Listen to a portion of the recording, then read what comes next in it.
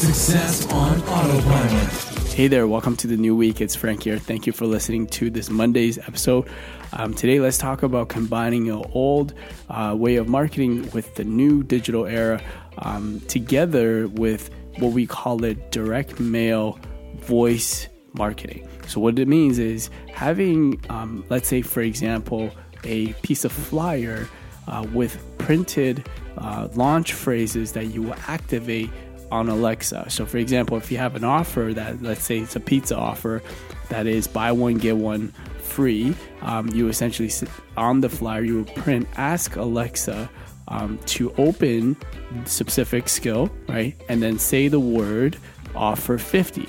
And then what happens is, imagine the customer journey here is when they see a flyer in their mailbox, they walk into their door, they're going to tell Alexa to turn on the lights or turn on some music, and they realize, hey, this flyer, actually, I could talk to Alexa and get 50% off if I buy pizza and get 50% off on the next one. So what's happening here is that you're actually on the platform that they're using right when they engage into their home. So with this, we have actually developed a application called Utterform where you can build forms, you could put offers in there, so you don't have to develop your own Alexa skill. You could just use ours and it's free, and you just have to find, let's say, a direct mail printer or a provider that can print the launch phrase onto your design and use both of these. So we have a few clients that actually use it this way, and it's worked really well because they have a high delivery rate, and they'll be able to track their results with by capturing their email and their SMS to see the return on investment.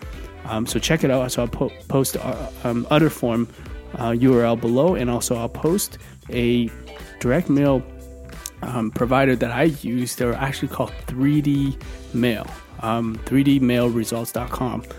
What's really cool with them is actually they have these products, essentially like things you could put into like an envelope that makes it look like a lumpy mail.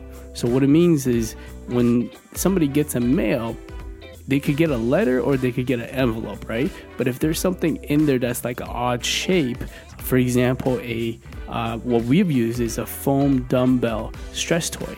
And what we did was putting these foam barbell stress toys into like an envelope.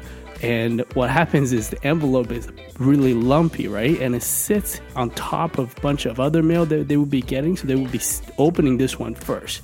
So the open rate is really, really high. And the person who gets this stress ball dumbbell, we're sending this to gyms. That's why we had a dumbbell. And on the dumbbell, it's printed 100-ton dumbbell.